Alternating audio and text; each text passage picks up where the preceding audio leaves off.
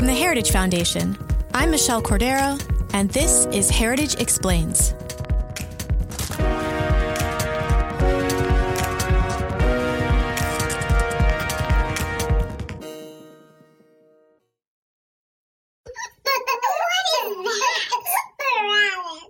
Furry, weird rabbit. Your turn, Lily. Ready? You do it, Mommy. Meow! You look like a family now. You all have the same look. Those are clips saved on my phone of me and my kids playing with Snapchat. Face filter technology on the app turned us first into rabbits, then donkeys, and then I think some kind of a bug, and we clearly had fun with it. There's another filter you may have heard of that actually allows you to swap faces with someone but keep your own body. It's pretty crazy and silly and really entertaining for all ages, not just kids. Harmless fun in a digital era, right? Well, that's what I thought until I learned that these silly videos with my kids are actually just the tip of the iceberg when it comes to how far this type of technology can go. Have you ever heard of deep fakes? What happens when seeing is no longer believing? When public figures are recorded saying and doing things that they never said or did? Well, they are called deep fakes. Videos that manipulate video and audio to lead the viewer to believe something that is not true. Sometimes the videos are silly. Others could cause serious confusion and might be grounds for alarm ahead of the 2020 election.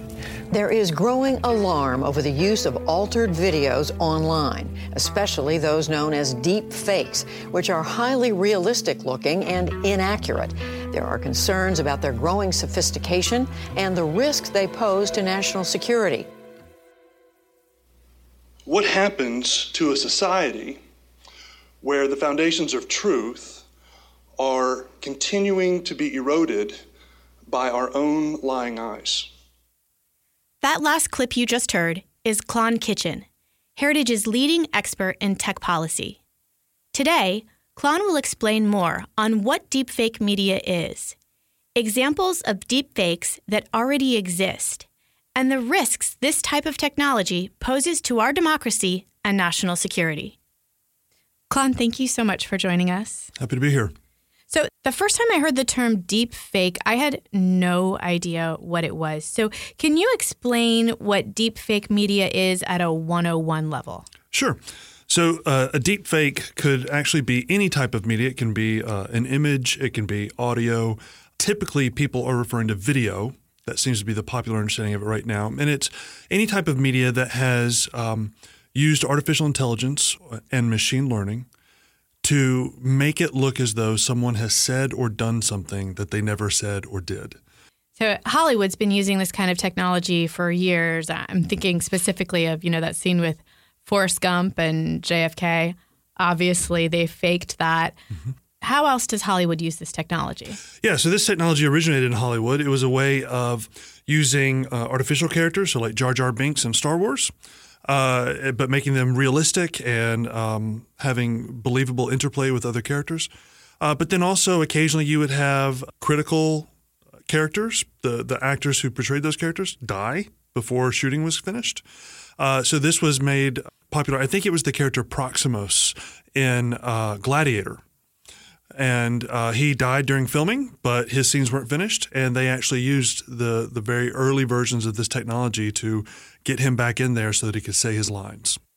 And the technology is only getting better. Oh, it's fantastic now, and the technology itself used to be, very expensive and very difficult to get, and that's why Hollywood had it. Since with the popularization and democratization of artificial intelligence generally, the capability to generate these types of media are much more broadly available. Yeah, so now anyone can do them. It still takes a little bit of work, but it's broadly available. And you don't need a Hollywood movie. They can go viral on YouTube. Oh, absolutely. Well, generating the deep fake itself is now something you can do at a website. or a number of websites. And then, if you want to get it out there, you just need any social media platform that you choose. It can be Twitter, it can be Facebook, it can be YouTube. Yeah, I've seen some pretty popular Instagram accounts out there that use them, and they're kind of funny, but then some of them are kind of scary at the same time, which is a great lead into my next question. You hosted an event here at Heritage on this topic. Senator Marco Rubio gave remarks. So why are we so concerned about this from a policy perspective? So our culture is media-driven in many, many ways. And when we think about the political life of the United States of America right now, it is heavily driven by media. And so you can imagine if you're a policymaker or some other person of prominence, and say it's the night before an election, and a believable deep fake of you saying or doing something that would be catastrophic to your campaign is put out on social media. Even if you're able to definitively dispel that within an hour, which would be an amazing reaction, if you could do that, it's too late. Yeah. And that goes to the very heart of the legitimacy of our democratic institutions, our election process. And this is actually something that at least variants of these types of manipulated video and audio have been used by, say, the Russian government to marginalize or disqualify Russian politicians who oppose Vladimir Putin. So I'm trying to think of some other ways in which this could be devastating, not just with politicians, but we've got some turmoil in our country with police brutality.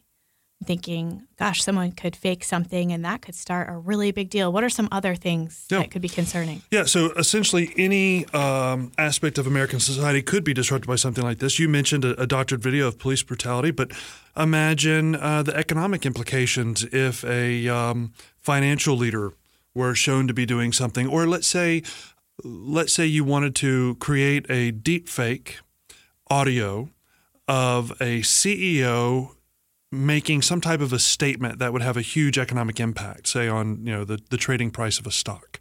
And it never happened, but it's presented as being kind of a secretly recorded conversation. It's put out there, and then the market reacts. And even if ultimately the market kind of corrects itself over the long term, I mean, millions, even billions of dollars worth of capital could be affected by something that's completely made up. Yeah.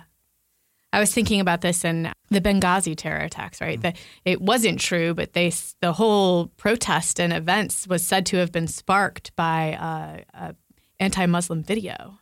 Yeah, so I mean, and that's just it. In a whole host of international affairs, rumor and innuendo and just lies can spark any kind of public protest, which immediately, I mean, in the case of Benghazi, truly has life and death consequences. Right. There was previous, you may remember early or before Benghazi, there were reports about American service personnel burning Qurans. It never happened. And yet several hundred people, through riots in Afghanistan, I believe it was, and I think some individuals may have even been killed. So, the rumor is a rumor, and its negative consequences are part of the human condition. Deep fakes bring that into the digital era and make it very difficult to contain.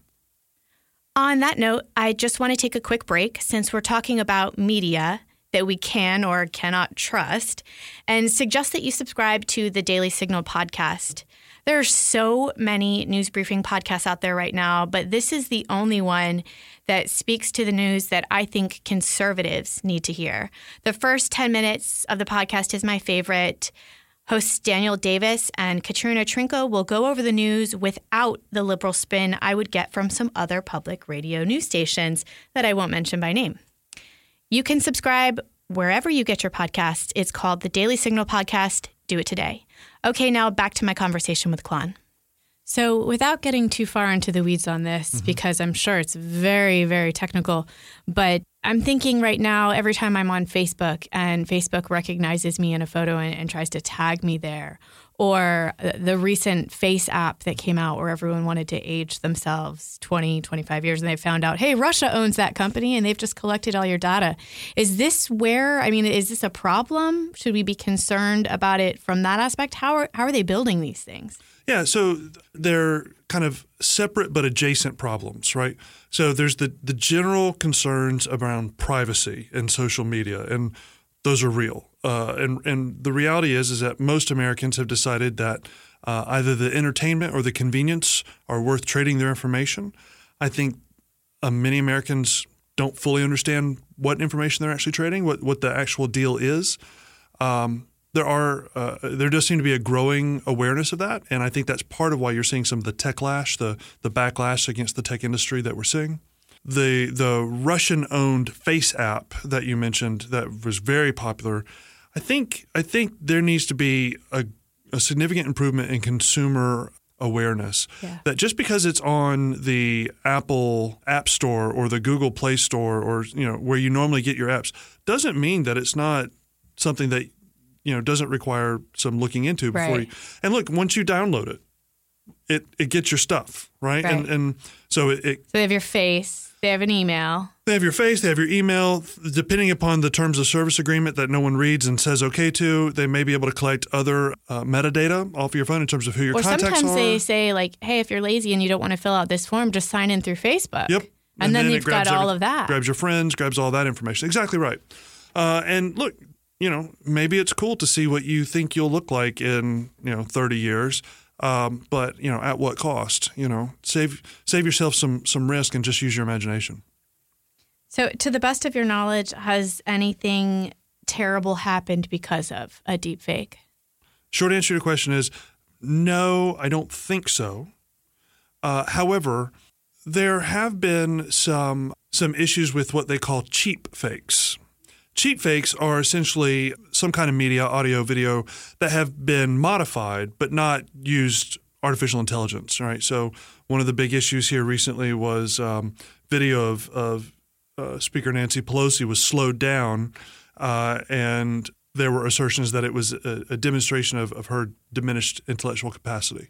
One of the challenges with that is that type of activity could be done under the guise of political satire, right? There's nothing inherently wrong about that. I mean, it happens to President Trump all the time. It happens to others all the time. At the same time, that particular video got a great deal of traction. It kind of went viral. Some people may have believed it. And a lot of people did. I mean, there's no doubt a lot of people did.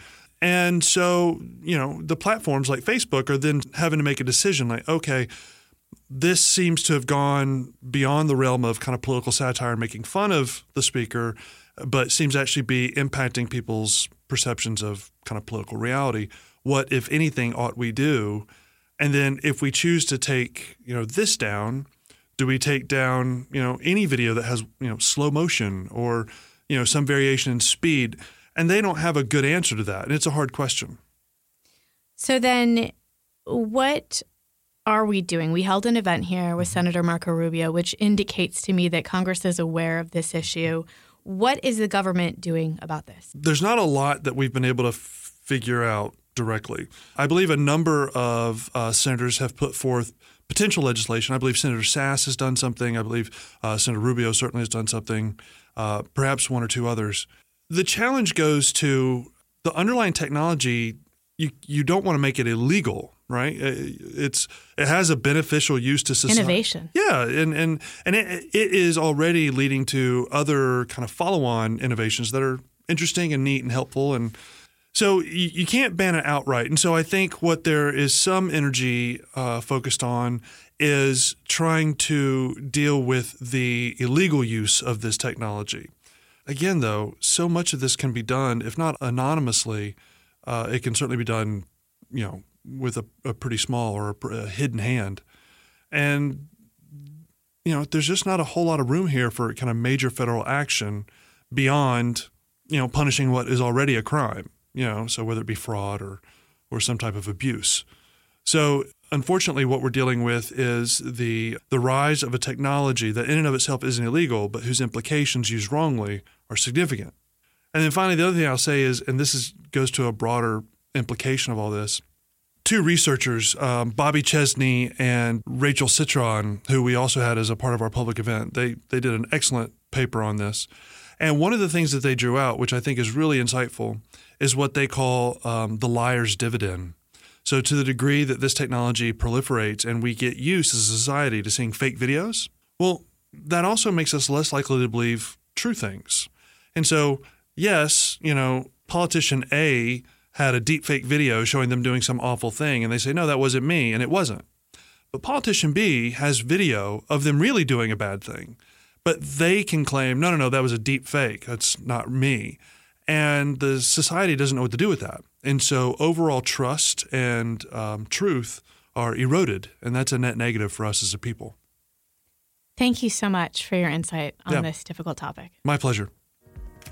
If you're interested in more information on this topic, I'll link to our event notes with Marco Rubio on deep fakes in our show notes, as well as the report that Klon mentioned and the cheap fake with Nancy Pelosi. I'm even going to link to a few Instagram accounts that are doing deep fakes for entertainment purposes. The more we're aware of this technology, the less power it has. If you liked this podcast, rate us, review us, share us, email us at managingeditor@heritage.org.